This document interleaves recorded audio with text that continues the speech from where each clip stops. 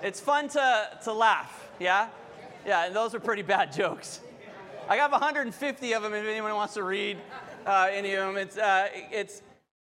I can't believe how many bad dad jokes there are out there. There's tons and tons. Let's pray. Will you guys bow your heads and close your eyes with me? Father God, thank you for this day. And Father, as we celebrate Father's Day, I can't help, Lord God, but just to direct my thoughts on how an amazing Father you are. Never gives up on me, loves me unconditionally, loves me so much that you would send your one and only Son to die in my place so that I could be set free, so that I could be forgiven, so that I could have new life. Thank you, Father God, for pursuing me all the days of my life. Lord, speak to us today. In your name we pray. Amen. So we have been going through the book of Romans, and today I was kind of contemplating, do you do a Father's Day message? But to be honest with you guys, especially you dads out there, the best dads that we can be is by knowing the Word of God. And I don't want to necessarily give some frilly, Father's Day message, some rah-rah, and 3 points to being a great dad and all that stuff. I really feel convicted, and this is kind of even the whole point of me feeling like it's necessary that we look at the book of Romans, is I feel that our culture, I feel like our society, that we are getting further and further and further away from the truth of God. That line is starting to get grayer and grayer and wider and wider. And we truly, if you even ask the average Christian what they believe, you'll get all different types of answers. But the thing is there is only one truth. And the Bible says that truth will actually set you free. That truth isn't brought in to bring you into bondage. That truth isn't so that, it could be some wet towel, to damper your, you having fun. Paul, it continues to talk about, listen, the law isn't there, so that you would be put in bondage. The law is there to set you free. And how do you know if you're set free if you don't know the truth? So how dare I stand up here and give you some 3 points to being a good dad when I can just preach the word of God to you, because that word will set you free and that word will teach you how to be the best version of yourself. Amen? So let's look at Romans. We're going to be actually only looking at 2 chapters today. Boy, 3 chapters has been tough. I thought I could scream through 3 chapters at a time, and I feel like I'm running a marathon or running a sprint. We're only going to look at Romans 7 and 8 today. So if you want to open your Bibles, if you have your apps, or I'm reading out of the New Living Translation. It flows very easily. It sounds like Paul's just talking to us. But just to give a little bit of history, a little bit of backstory, Paul, the apostle, all right, is writing to a church that got started in Rome, all right? And you can actually trace it all the way back to the day of Pentecost, which is where, for the very first time, the Holy Spirit came upon the disciples, and they were filled with the Spirit. And then Paul, being, filled with the Spirit, goes out and he preaches, and he talks about, the good news of Jesus Christ. And it says, over 1,500 people got saved that day. And I would imagine that a lot of them, there was a lot of Jews who were coming from other places. They were all there together celebrating the day of Pentecost. And there had to have been a group that went back to Rome, and they were so on fire for God, they were so filled with the Spirit themselves that they started a church in Rome. Now, I don't know if you've ever seen movies about Rome back in those days, or read books or anything like that, or even remember your history, gladiators and things like that. Rome, especially around the time of Jesus, especially at the time, the day of, this is happening with Paul, Rome would have been a sinful place. They were they had many gods. And in fact, they believed that, hey, whatever you believe is great. That's kind of what the average Roman believed. And does that sound familiar? Hey, you guys, all roads lead to God. You know, whoever your God is, whatever. And the truth of the matter is that's a lie. That's not true, and we know because Rome fell. Rome, even Rome itself, having all these beliefs that felt good at the time, it didn't last. But what did last? Christianity lasted. In fact, it's still going strong. In fact, it is one of the religions that continues to grow and grow and grow, and it doesn't need a culture or a society to help keep it propped up. As long as you're preaching the truth, the good news, you're going to see Christianity pop up in all cultures. In fact, it's one of the few, think about it, it's one of the few religions that brings everybody together, that brings all walks of life together, that no matter what your background is or where you came from or even the color of your skin, Christianity says we are all God's children, all of us. It's one of the few religions that says that. Paul is writing this letter, and he's encouraging this church just like us. And just like us, the church in Rome must have been facing a lot of questions, a lot of, well, what about this? Well, what about that? Well, what does the Word of God have to say about this? Well, how should we live? And Paul writes this amazing letter to the church in Rome, and that's why I felt like, you know what, we need to hear it. Because what applied 2,000 years ago to that church still applies today. And if anything, our culture, our society, we're starting to become more and more and more like Rome. We're starting to be, whatever it is that you want to do, whatever makes you happy. But what's interesting about what Jesus preached, and even about what Paul preaches, and you're going to even hear it in these 2 chapters, it's not about what makes you happy. It's about everlasting life. That's the difference. Happiness today or everlasting life? What do you choose? And Paul talks about that. Let's dive right in. Romans chapter 7, starting in verse 1. No longer bound to the law. Now, dear brothers and sisters, you who are familiar with the law, don't you know that the law applies only while a person is living? For example, when a woman marries, the law binds her to her husband as long as he is alive. But if he dies, the laws of marriage no longer apply to her. So while her husband is alive, she would be committing adultery if she married another man. But if her husband dies, she is set free from that law and does not commit adultery when she remarries. So, my dear brothers and sisters, this is the point. You died to the power of the law when you died with Christ. And now you are united with the one who was raised from the dead. As a result, we can produce a harvest of good deeds for God.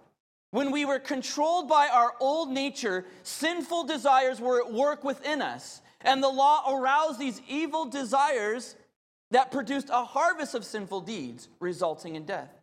But now we have been released from the law, for we died to it and are no longer captive to its power. Now we can serve God not in the old way of obeying the letter of the law, but in the new way of living in the Spirit. Now, let me explain to you, Paul was speaking to mostly Jews, okay?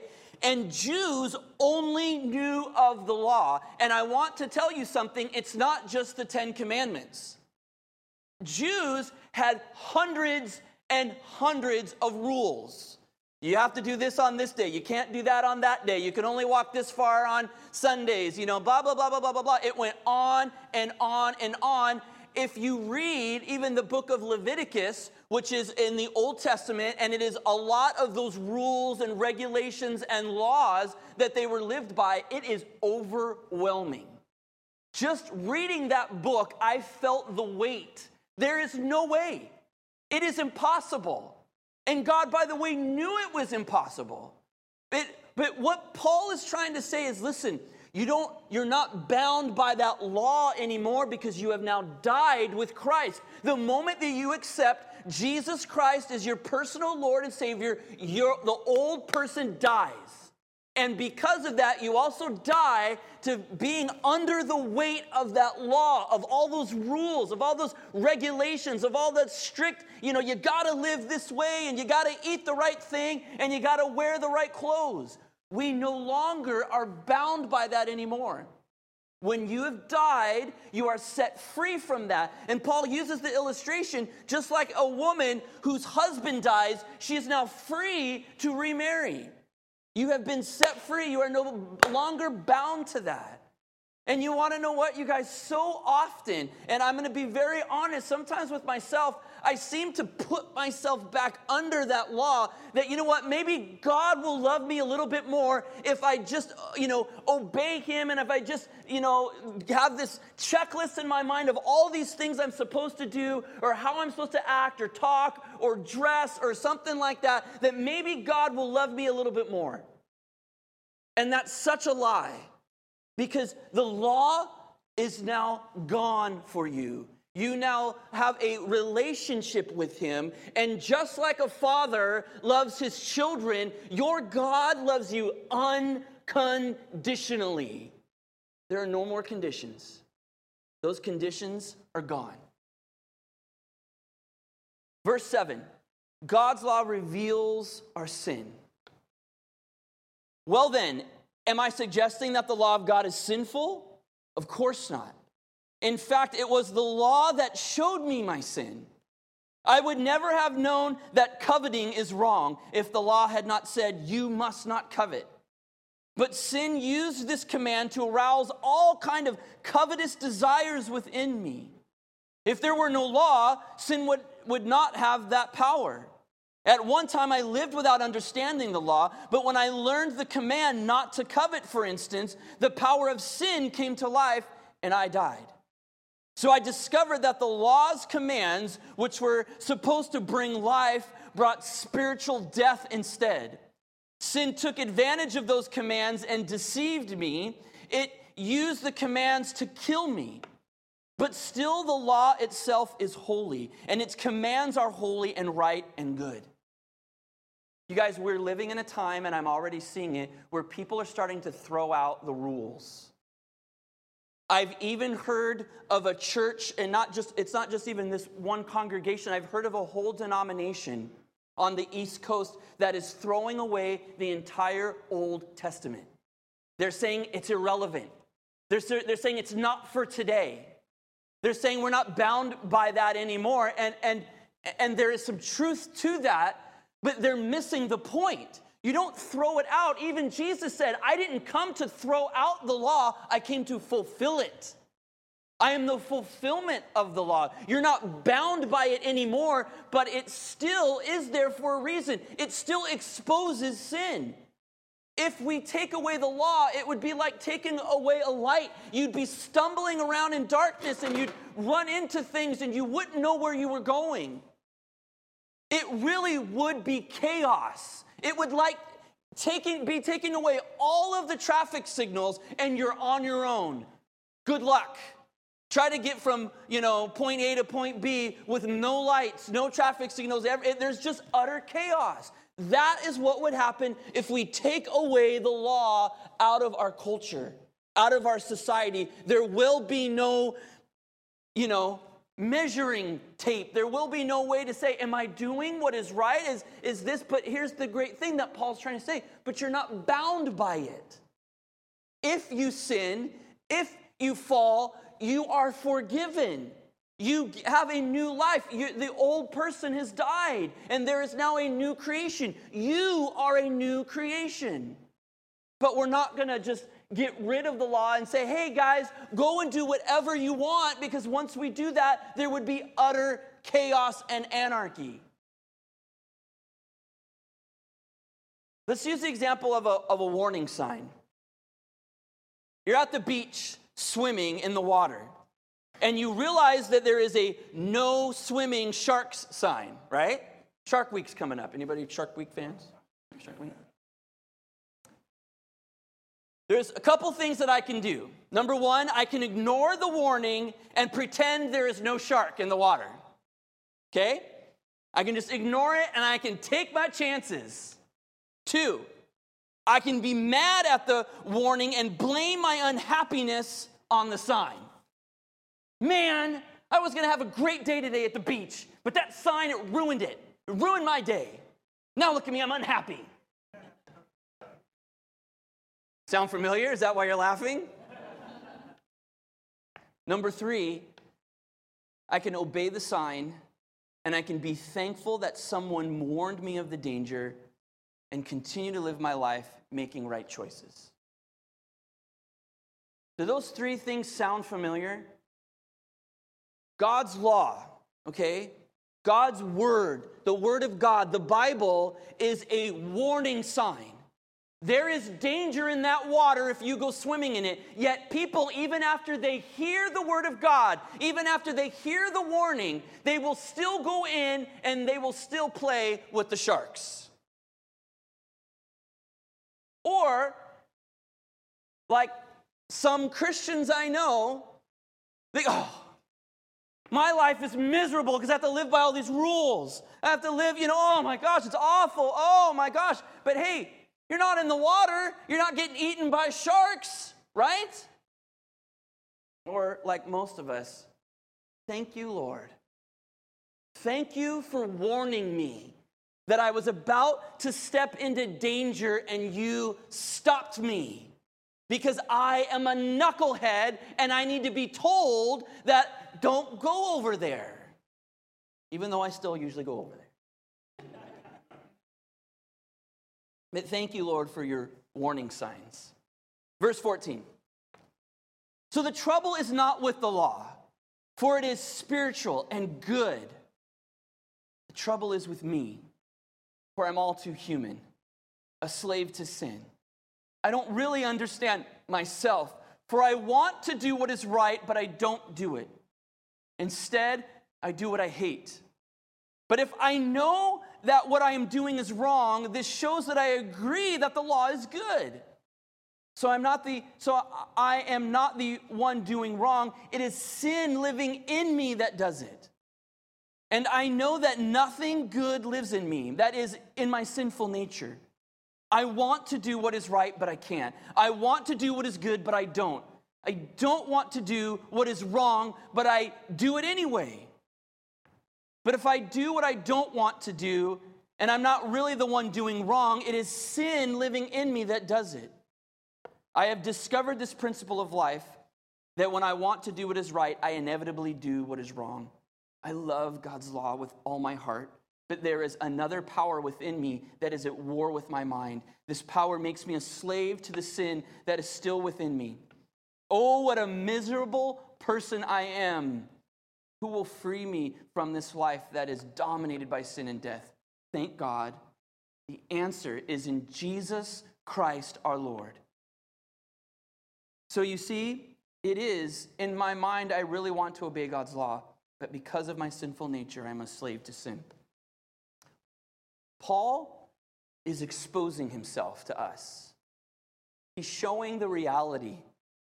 He's saying, listen, if you think I'm holy, if you think just because I'm an apostle of Jesus Christ that I'm perfect, if you think just because I can write these fancy letters to you and preach in front of you, that makes me somehow, separated from you, he says, no. He gets real with us. And he says, you guys, I do the things that I don't want to do. I daily struggle. I daily fight against my flesh. It seems like this constant in me. That all the things that I know I should be doing, I don't do. And all the things I know that I shouldn't be doing, I do it. Paul is saying I'm human, just like you. And he's even explaining it to us that you guys don't beat yourself up too much, because if you have submitted yourself to Christ, if you've asked Jesus to come in and forgive you of your sins, then all you need to do is recognize that that's sin. That's what it is. It's sin. And I will continue to die to it every single day. I will continue to say, that is sin, and I will die to it every morning I wake up. That if you get in that type of habit, if you get in that type of rhythm, let me tell you, you're never going to be perfect in this life.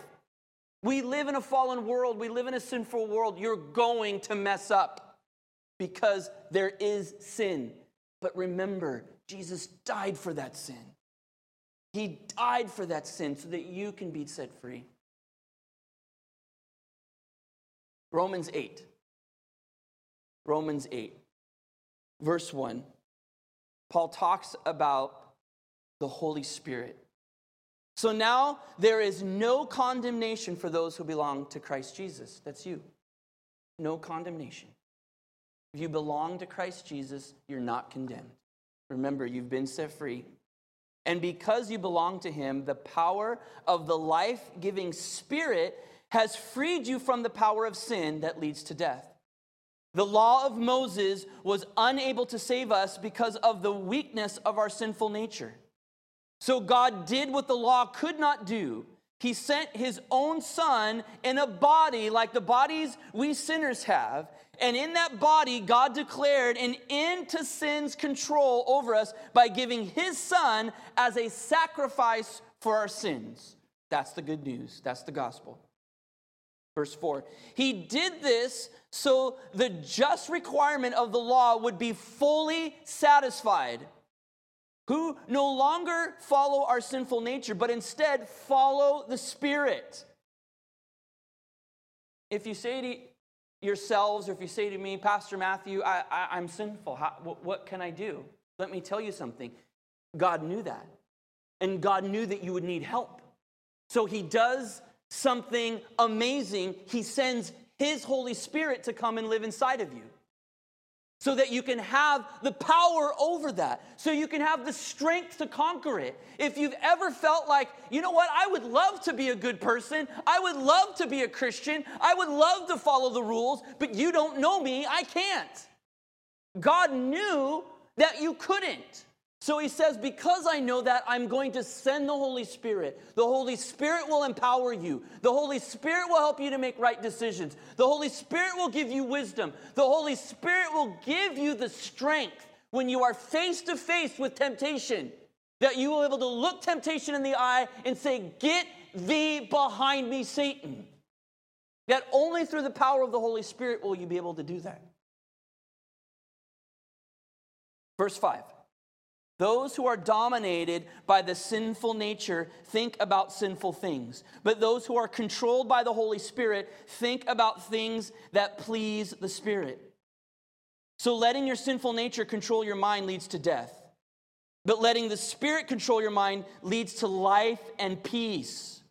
For the sinful nature is always hostile to God. It never did obey God's laws, and it never will.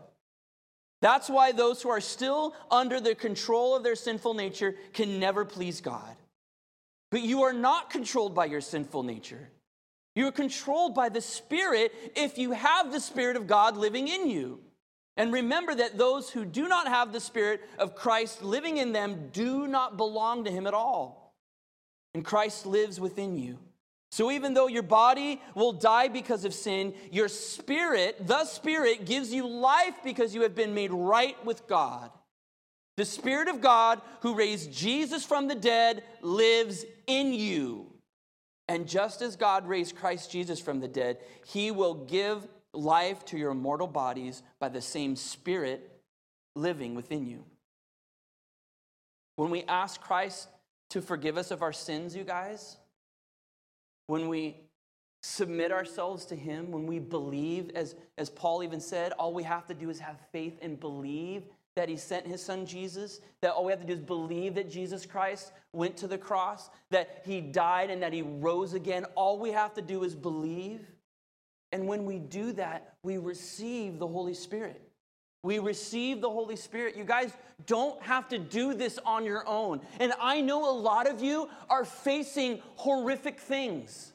Horrific. Some of you are facing things, brokenness in your own family. Some of you are seeing death happen all around you. Some of you, work is work. Some of you are battling things in your own physical body. Your own physical body seems to be at war with you. But we have a hope. We have a hope that despite all of those things, you have the Holy Spirit living inside of you, and not that God takes you from those things or remove you out of that, but what God does is he gives you the strength to walk through it. Amen? He gives you the strength to stand in the storm. He gives you the strength to walk on water in the raging sea. Amen? Come on, I want to hear you. We're Pentecostal here, you guys. You don't have to be quiet.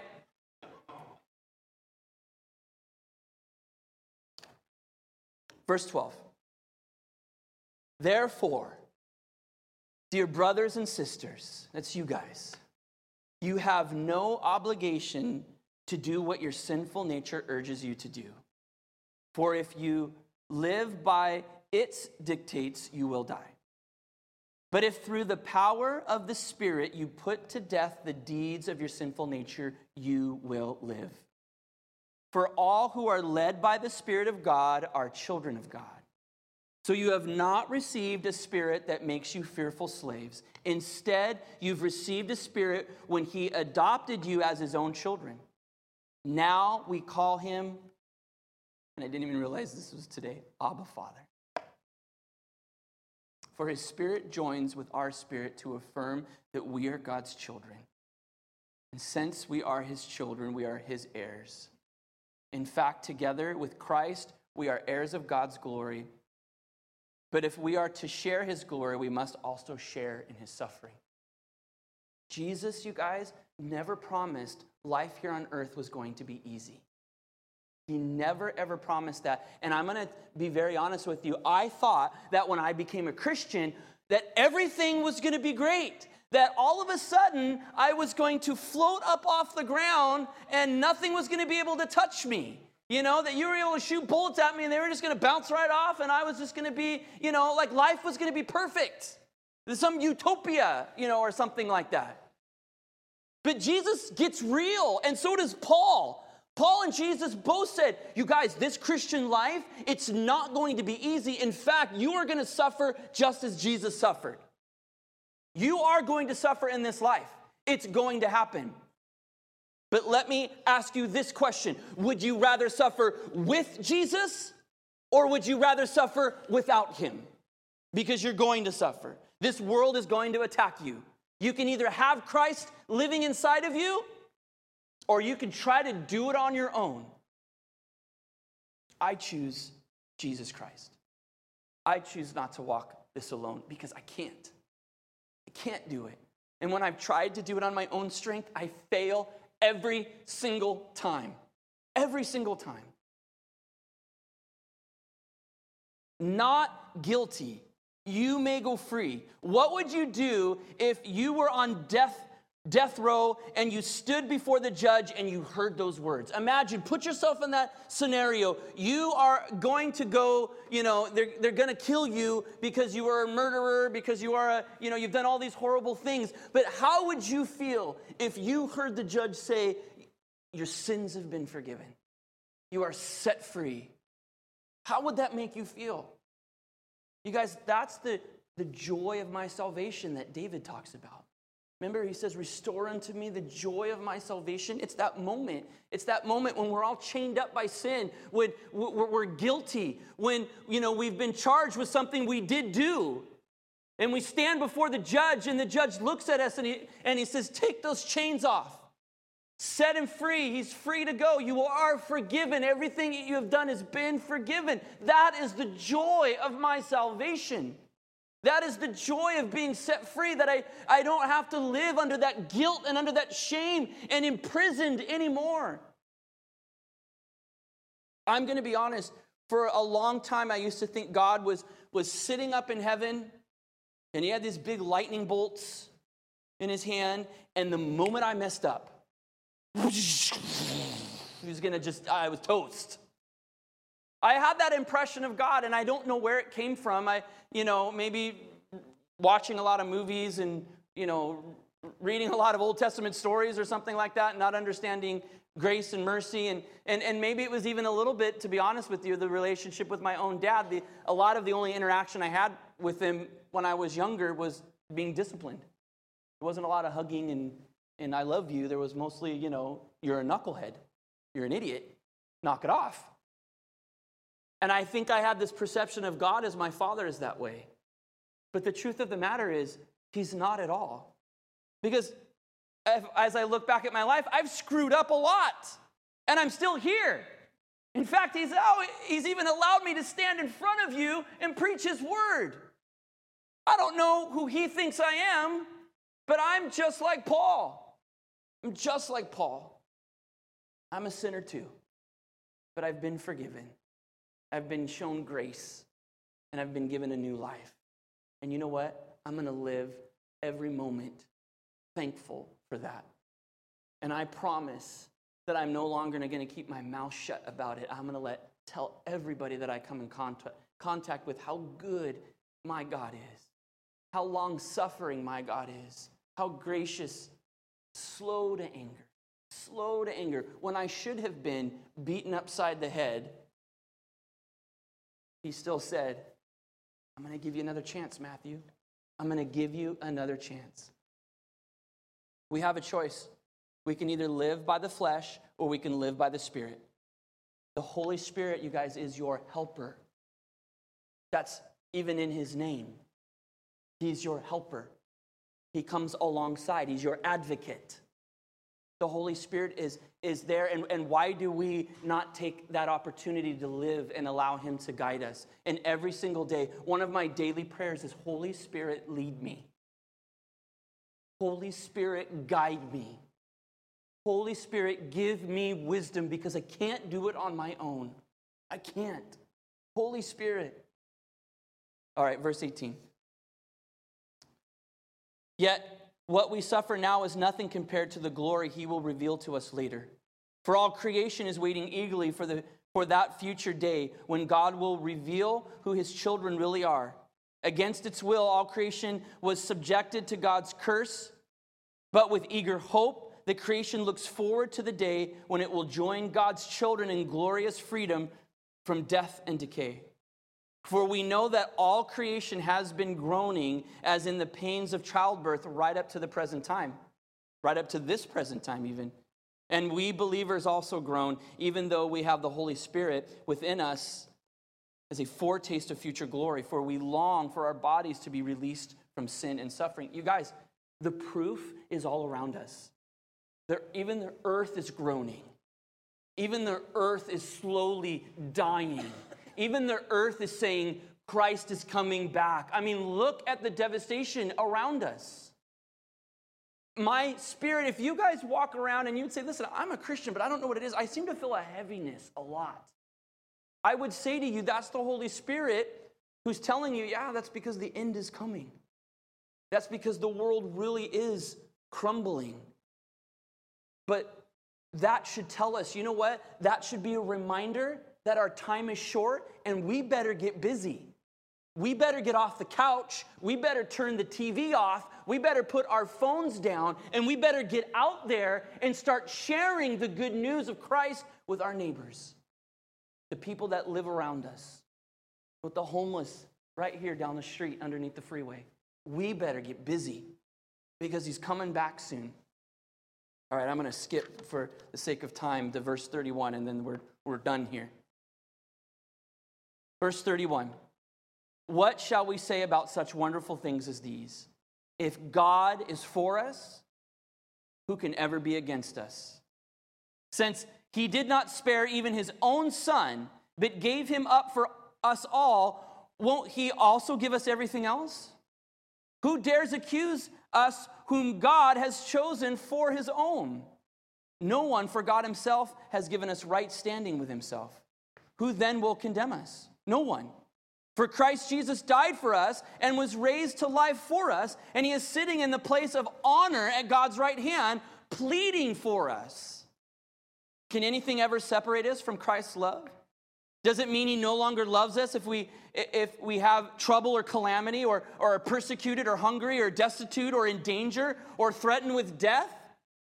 As the scriptures say, for your sake we are killed every day. We are being slaughtered like sheep. No, despite all these things, overwhelming victory is ours through Christ who loved us. And I am convinced that nothing can ever separate us from God's love. Neither death nor life, neither angels nor demons, neither our fears for today nor our worries about tomorrow, not even the powers of hell can separate us from God's love. No power in the sky above or in the earth below. Indeed, nothing in all creation will ever be able to separate us from the love of God that is revealed in Christ Jesus our Lord. Did you hear that? That is hope. That should fill you with joy. That nothing can separate you from God's love. Let me tell you something. I have 2 daughters. There is nothing they can do to make me stop loving them. There is nothing they can do. Now, they can do things that may disappoint me, or they may make choices that make me sad, but I will never, ever, ever stop loving them. In fact, I will do whatever it takes to let them know how much I love them. I will follow them, I will chase them, I will hunt them down so that they know how much their dad loves them. And if me being human love my children that much, how much more does our Heavenly Father love us? How much more does our Heavenly Father love us, Gary? You guys, you need to hear this today, because I feel like there's some of us who still wrestle with how much God loves us. I feel like there's some of you who still say, yeah, but you don't know me. That there's some of you who would even say, yeah, but you don't know what I've done. But that's what Paul's trying to say. It doesn't matter.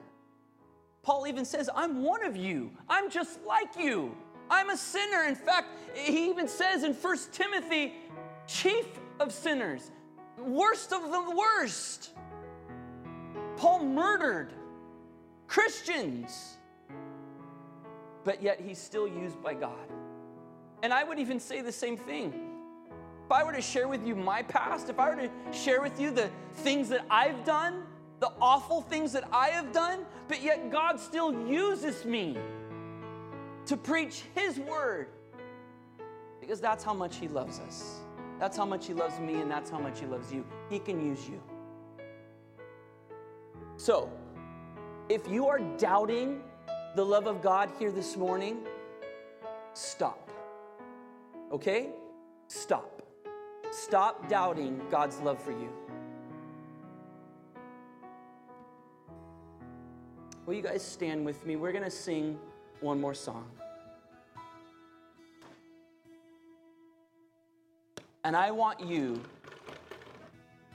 to just receive that love here this morning.